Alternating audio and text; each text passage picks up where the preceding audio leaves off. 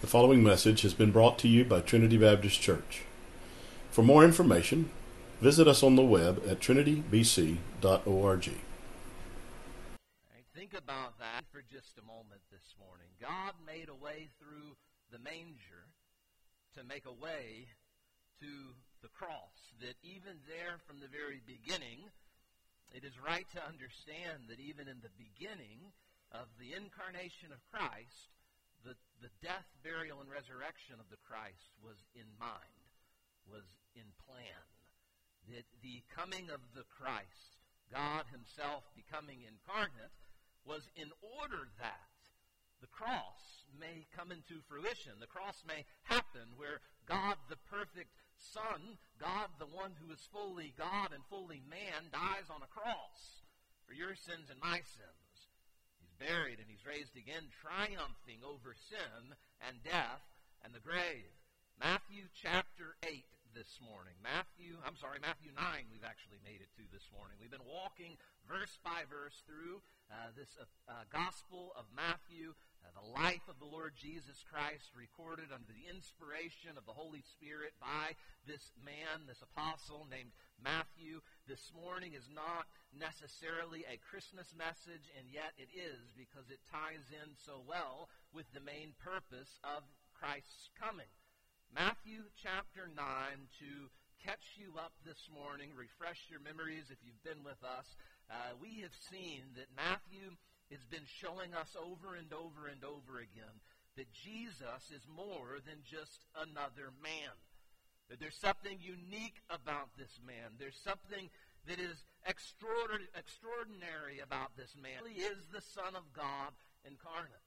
We saw it in his birth, announced by angels and a virgin conceiving.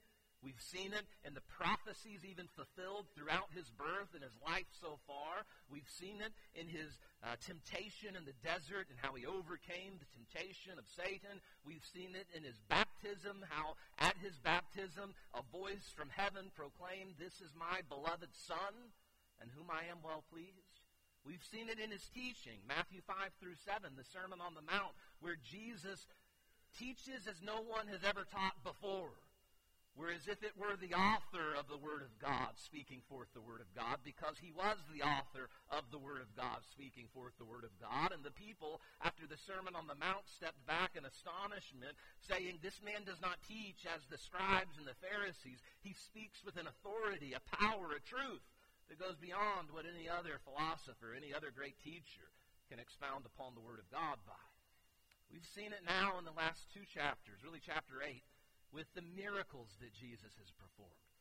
The miracles that Christ performed validated and authenticated that he truly is the Christ. That he's not just a great teacher, another rabbi in a long lineage of rabbis. He actually is the Son of God incarnate. And so he healed a leper, and he cleansed a person of fever, and he had the lame and the demon-possessed brought to him, and they were healed. And now we've seen just a week or 2 weeks ago, he had command over all of nature. We saw last week he could command the demons, and the demons even obeyed his voice, that he had authority over the spiritual realm. And now this morning, we're going to see one of the greatest truths about the power of Jesus. And that is that he has power to forgive your sins. He has power to forgive your sins. Matthew chapter 9 and verse 1, follow along as I read aloud this morning. "So he got into a boat, crossed over, and came to his own city. Then behold, they brought to him a paralytic lying on a bed. When Jesus saw their faith, he said to the paralytic, 'Son, your sins are forgiven you.' And at once some of the scribes said within themselves, 'This man blasphemes.' But Jesus, knowing their thoughts, said, 'Why do you think evil in your hearts? For which is easier to say, your sins are forgiven you, or to say, arise and walk? But that you may know that the Son of Man has power on earth to forgive sins. Then he said to the paralytic, Arise, take up your bed, and go to your house. And he arose and departed to his house. Now when the multitude saw it, they marveled and glorified God, who had given such power to men. I want you to see three morning revealed in this story, this miracle of the Lord Jesus Christ. First, notice that your greatest need this morning, your greatest need on any morning of your life, looking back and looking to the future, your greatest need is the forgiveness of your sins. It's Christmas time. Christmas is fast approaching. And my boys and my little girl, every time we go into Walmart, I've got a phone full of picture up stuff that they need, right? All the things in the toy aisle. Every commercial that comes on. Am I right, boys? Ooh, we need that. We need that. Oh, Chris, we need Legos for Christmas morning. We all have things that we think we need. And if truth be told, Mr. Hudson James, a lot of those are wants, aren't they? We don't really need them. We want them, though, and we live in such a blessed day and age with all the stuff we're surrounded by. We have far more than we need, so much more. We actually get a whole lot of what we want. You know, there are things we need. We do need air to breathe and food to eat and water to drink and clothes to wear and Georgia to lose a football game. And sometimes we get the things that we need, sometimes we don't. Often we in this culture, we get everything we need. And we get a whole lot of what we want. And what ends up happening is that we get so consumed by the stuff of this life, by the materialism, the commercialism, even of Christmas, of just life in general. It's not only Christmas, it's every day of the year, that we lose sight of what the greatest need is in our life. What the greatest need is that does not speak this life, but literally to the needs of eternity, of eternal life, and that is the needs of the forgiveness of our sins. Jesus is said to have come back across into his own city. That is the city of Capernaum. This is where his home base was during his ministry. And then in verse 2 it says they brought to him a paralytic man, a man that could not walk. He was paralyzed. And it says when Jesus saw their faith, he said to the paralytic, Son, be of good cheer. Your sins are forgiven you. Now Matthew doesn't go into all the details that Mark goes into. Mark actually goes into a lot more detail, and you'll be familiar with the story more so when I share this next detail that Mark includes. Mark includes Jesus' preaching and teaching in a house, and the room is so crowded that they're flowing out into the roadway, even out the doors, because of the amount of people that had come to hear Jesus and hearing the rumors even of his miracles that he had performed. And there were 4 people bringing this paralytic man that couldn't get to Jesus, and so they went up on the rooftop, and they lowered this man down there from the rooftop to the Lord Jesus. Mark includes all of these extra details. Matthew does not.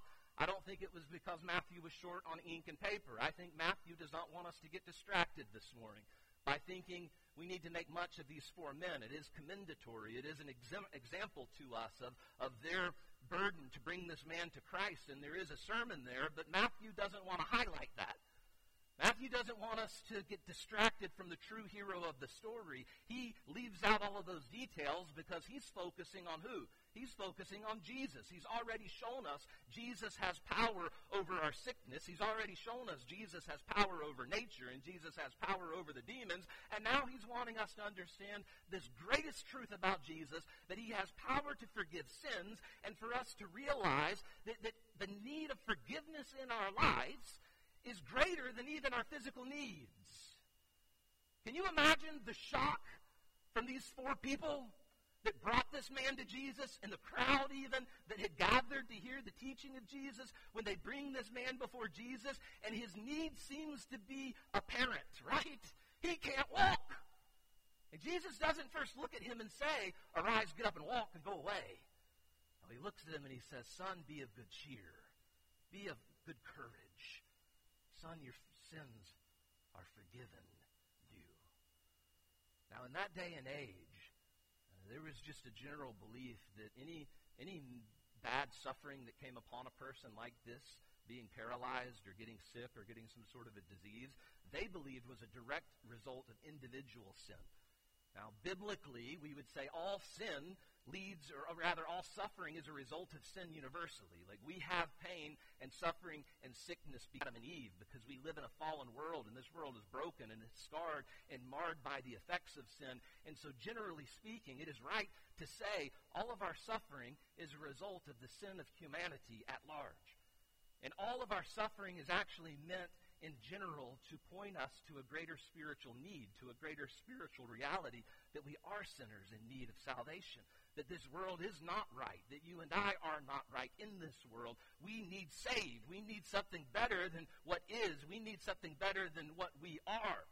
And so suffering in general serves that purpose. I believe, given the words of Jesus to this man, that there was an individualistic sin that he had committed that led to this being paralyzed, his condition.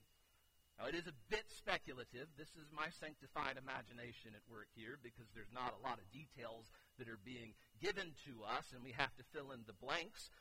And so doing so, I do believe with Jesus' response being, your sins are forgiven you, this man's paralyzed condition was a direct result of a sin he had committed.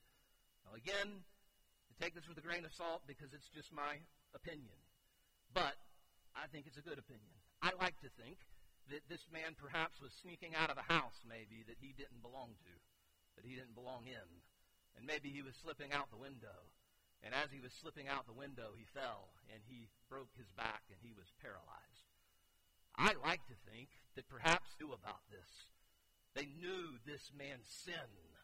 They knew the shame of this man's actions, and they knew this immediate judgment of God upon him because of his sin. This man is paralyzed. I like to think he was an example when all the parents walked by with their children and they go, little Jimmy, look at that man. You don't do what he did or you'll end up like him.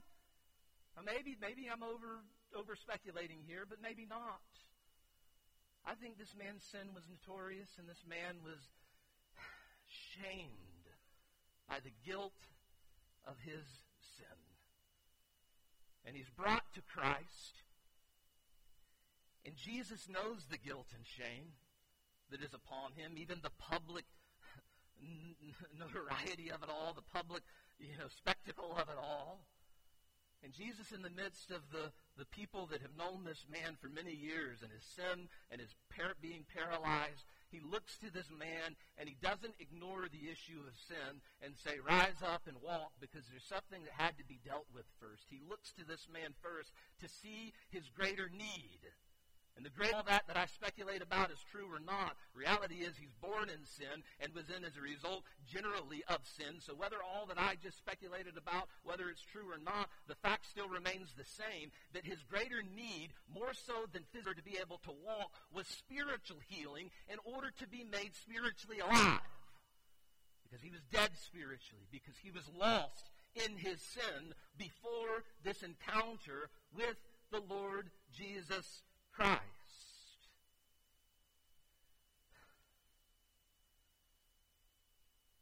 You realize that spiritually we can say we are all, without Christ, paralyzed in our sin. Romans 3:23, for all have sinned and fall short of the glory of God. You can read Ephesians 2 and verse 1, and it speaks about before Christ we were all dead in what? We were dead in our trespasses and in our sins. Romans 6 and verse 23, for the wages of sin is death. We have all sinned against God. We are born into sin. We sin because we are sinners. And before God, the wages of sin is eternal death, eternal damnation. Above everything that you need this morning, whether you're battling cancer and need healing, whether you're struggling financially and need a financial blessing, whatever the need may be that you could uplift to the Lord in prayer this morning, realize first and foremost, above it all, your need for forgiveness is greater. It is more consequential. It has eternal implications, not the And I can remember being 16 years of age, and I've shared this story before with you. It may be on a Wednesday night. It might have been a Sunday morning. I don't remember, but I'm going to share it again, just my testimony of God calling me into the ministry. You know, I didn't grow up. I grew up in a Christian home, thank the Lord, but I didn't grow up in a home surrounded by preachers and pastors or missionaries. And going into the ministry to surrender to the Lord, the full-time ministry, was not something that was just commonplace, that I just walked into following the pattern of many in my family that had been said before. It was something a little abnormal, even though it was highly encouraged, thank the Lord, by my parents. I, as a 16-year-old, I wanted to be a surgeon. I grew up here in Keystone. We got the University of Florida right here, right down the road, and one of the greatest medical schools in the country, the greatest football schools at one time, too. And as a 16-year-old, I even got to go shadow a group of surgeons over at Shands Hospital. And it was just so awesome being in that room. I got to put the scrubs on, the whole garb, and be right there as they cut this person open and removed a mass there on this person's rib cage. It's amazing the medical technology and the wisdom that God has given that we can accomplish. And I was mesmerized by that, but undoubtedly the monetary gain played a role too, to think I can make a lot of money and I can help a lot of people. As a believer in American Christianity, that sounds like a win-win, does it not? And the Lord impressed upon me the truth that is being revealed in this text.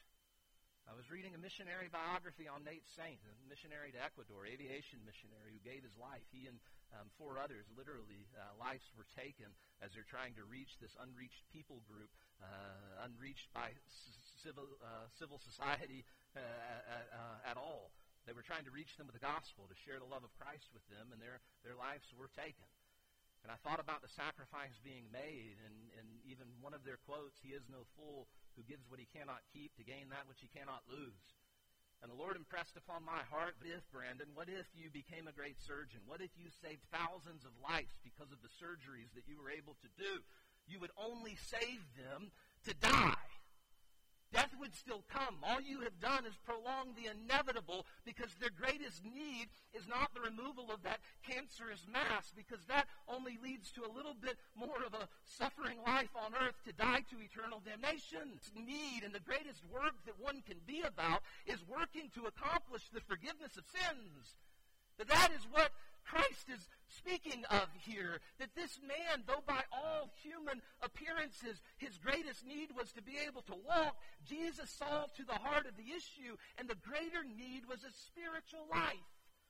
The greater need was the sins in his life that he needed to have forgiven before a holy and a righteous God. Now, what is true of him is true of you. That your greatest need this morning is that you will stand before a holy, perfect, righteous God someday. And he's a God that you cannot deceive. He's a God that knows every thought, that's heard every word, that's seen every action. And you may deceive mama and daddy, you even church family as a member of the church, and you're lost and unregenerate. You may deceive the preacher and your boss and whoever you want to put in that category of leadership over you, but someday God will judge.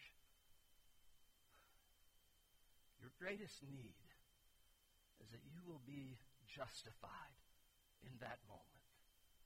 Your greatest need is that God will look at you not with the wrath that you deserve, with the condemnation that you deserve, but he will look at you with grace, and he will look at you with mercy, and he will have you in a condition of forgiveness, of having been forgiven. Your iniquity is blotted out. Your sins separated as far as the east is from the west. Jesus first points to this greater spiritual need. Your greatest need is to be forgiven of your sins this morning. But notice, secondly, Jesus also reveals that he came in order that you might be forgiven of your sins. He came in order to make possible that God could be both the just and the justifier of those who turn to him in faith, Romans chapter 3. That God who is holy, that God who is just, could forgive you who aren't holy, who aren't just, you who are sinful and who are worthy of death and eternal damnation. Jesus came in order to accomplish a means by which you may be forgiven of your sins. Verse 3, we read that at once some of the scribes and the Pharisees said amongst themselves, within themselves even, "This man blasphemes. Who is this man that thinks he has the authority to forgive sins?" And then Jesus plays a little game with them on what's harder to do. Is it harder to just say your sins be forgiven, or is it harder to say rise up and walk? And of course, to say your sins are forgiven, many within certain realms of the church throughout church history have sold indulgences and announced your sins be forgiven. That's unverifiable until you stand before the Lord. But it's pretty verifiable if I had a person that couldn't walk in here and I were to say, rise up and walk. Is he going to rise up and walk or not? And so Jesus is playing a game of what's harder to do, and he's making it clear it's harder to say rise up and walk and actually bring a fulfillment of that right here. But the reality is it's even harder than that to truly accomplish the forgiveness of sins. Don't miss that here. Jesus isn't saying that the forgiveness of sins is no big deal. He's saying no to say it's no big deal, but to actually accomplish it, to actually accomplish a way that sinful men can be reconciled to holy God, that's greater than performing some miracle when people can get up and walk. That takes more than just words being spoken. It's going to take his body being crucified upon a cross, his life being given a ransom for sinners. But in this moment, Jesus is saying, I can say it and you don't know it's true, but if I say this, you'll see it and you'll know it's true, and that'll verify the truthfulness of this. And so he said to this man, rise up and walk, and this man got up. And he folded up his bed, and he walked out to the amazement of all who saw it. And Jesus said, what? I have done this in order that you may know that what I've said about the forgiveness of sins is true. You can see this, and it's verifiable here. I am telling you that God has given to me, and to me only, the power, the authority to look at a person and say, your sins are forgiven. And to look at you and say, your sins are forgiven. And to look at you and say, your sins are forgiven. I don't have that authority, not apart from the gospel of the Lord Jesus Christ. The priest doesn't have that authority. A pope doesn't have such authority. But Christ, the Son of God incarnate, who would give his life a ransom for sinners, he and he alone has that authority. Realize that Jesus did not come this first time in order to simply heal all of us of our earthly diseases and sufferings. Right? If that's the reason for his first coming, he didn't do a very good job. I don't know about you, but I know a lot of believers whose lives are filled with disease and suffering and cancer and sickness. One of my fathers in the faith, Brother Bob Moore, just went to be with the Lord this past week. He didn't come this first time to give us earthly healing. The little glimpses of the earthly healing that he did were merely to verify the eternal glory that is to come and the truthfulness of what he really came to accomplish in the first coming, which is the forgiveness of sins. That he would give his life a ransom for sinners. That if you look even all the way back to Matthew chapter 1, in the very beginning of the Gospel of Matthew, Jesus is born and an angel has announced that his name is to be called Jesus. Why? Why? Savior, Yeshua, God saves. Why? Why is he to be called Jesus? Because he will what? Save his people from their sins. He will save his people from their sins. Isaiah 53 prophesied it so well. Verses 5 and 6 in particular. He was wounded for our transgressions. He was bruised for our iniquities. The chastisement for our peace was upon him, and by his stripes we are healed. All we like sheep have gone astray. We've all turned everyone to his own way. But what? The Lord has laid on him the iniquity of us all. He made a way in a manger to make a way to the cross. That Jesus be born to die. He was born in order to validate who he was before us in order to live the life that you and I had never lived, that you and I will never measure up to. He was faithful and obedient to God the Father in all things. He was the most human who ever walked the face of planet Earth. He was what Adam should have been. And what happened because of that? He was rejected and despised. He was crucified. He was placed upon a cross, and God poured out upon him the wrath that was due to you and to me. Okay, the vicarious suffering of the Christ, that he died in your place. He died in my place because of your sin, because of my sin. He shed his blood in order that we might be forgiven, in order that we might be justified on that day of judgment. Your greatest need is the forgiveness of your sins.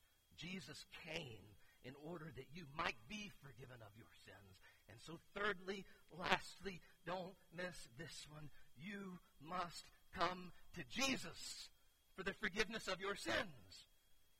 You must come to him, to Christ, and to Christ alone. Not to religion, not to turning over a new leaf in your life, not to church. I hope that church in a right religion is pointing you to this truth, as I am this morning, that we gather here merely to point to, that this even has been given to us to point us to Christ. The Pharisees searched in it, Jesus said, because they thought in it was eternal life. And Jesus says, no, it's the Scriptures that bear testimony of me.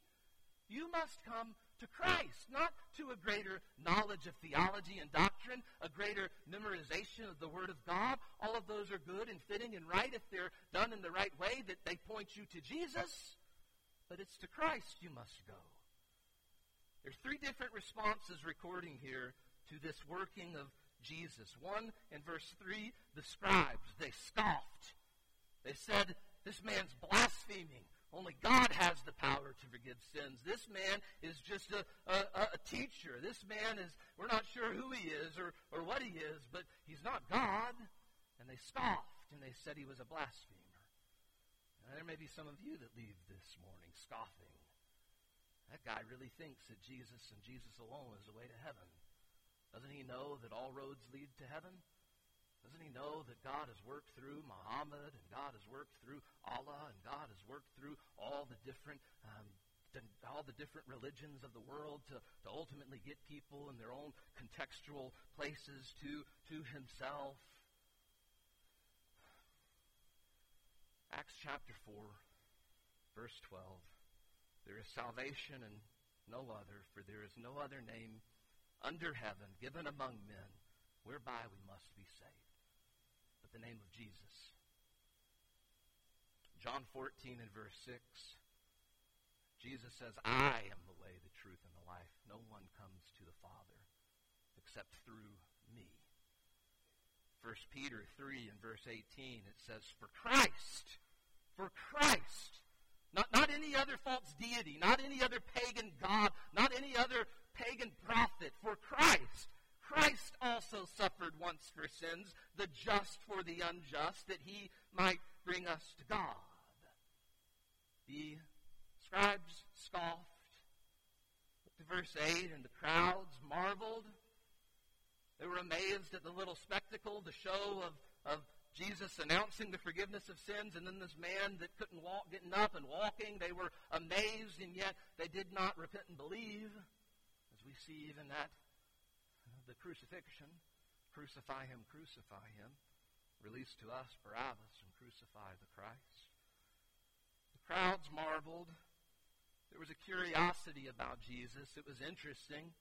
And some of you may even leave here marveling at this morning about Jesus and about Christmas. You think it's a neat story of love and grace and sacrifice, and yet it does not move upon your heart to draw you to Christ in repentance and belief. You marvel at it. You celebrate it. But you don't know the true power of Christ and his forgiveness of sins. But there was one man, verse 2, who couldn't even come to Jesus on his own. Shows the complete inability. He couldn't even come to Christ on his own. Others had to bring him. And he was let down there before Christ from that rooftop according to the Gospel of Mark. And Jesus looks, and the scriptures say he looked and he saw their faith. And there's some debate over who they are. Was it the 4 men and only the 4 men, or did it include this man? And I think most definitely it included this man, because God never forgives sins based on the faith of another person. All right? The Catholic denomination will take this verse and they'll imply that by your faith, even though somebody's died, lost, you can get them saved. Even though somebody's died against God, by your faith and your sacrifice and your obedience. No. You make the choice for you. You stand responsible for you. I believe plainly and clearly, according to the context of all the rest of the Scripture, when Jesus says he saw their faith, it includes this man who is laying down on his bed unable to walk, because he's likely the one who said, listen, y'all got to get me to Jesus. I know he can heal. I know that he's taken people that are outcasts, people that are in their guilt and the shame of their sin, and unlike the scribes and the Pharisees who don't care a thing about you, who mock you and belittle you, and who make you an outcast, I've heard he's the one who comes to such people. And he's the one who's healed such people. You've got to get me to Jesus. And he was there before Christ, and he could not even bring himself. He was there in all the guilt and shame of his sin. He was there unable to save himself, and he knew it, and he simply humbly cast himself at Jesus' feet because he had no other option. He couldn't stand before Christ. He was there on the ground before him. What a picture of how we must come to Christ. We don't come dancing and marching in and the pride and arrogance of our spirituality and our worthiness to be in his presence. No, when you understand the truth of the need of your forgiveness of sins, you come as one paralyzed before him, and you cast yourself before the cross of Christ, and you just confess, God, I'm an unworthy sinner. I am worthy of eternal damnation, eternal condemnation, but I come to you, and I ask of your grace and mercy, will you save me? Lord, will you forgive me of my sins? Christ, even upon the cross, the heart of Christ is revealed when he says, Father, forgive them, for they know not what they do. When you turn in broken contrition, the broken heart of humility before God, not coming as if God owes you something, as if God's got to give you forgiveness because you've done X, Y, and Z, but you come realizing, I can't bring anything before you. It's only of your grace and mercy that I'm here. God never turns you away. He forgives. And he actually delights in the forgiveness. We'll get to it, maybe not next week, but in the weeks that lie ahead when we get to this next passage, that I delight in mercy and not sacrifice. That God delights in showing off his forgiveness and his grace and his mercy upon those that don't deserve it, but those who come to realize they don't deserve it, because those are the ones that truly repent. Those are the ones that truly believe upon Christ.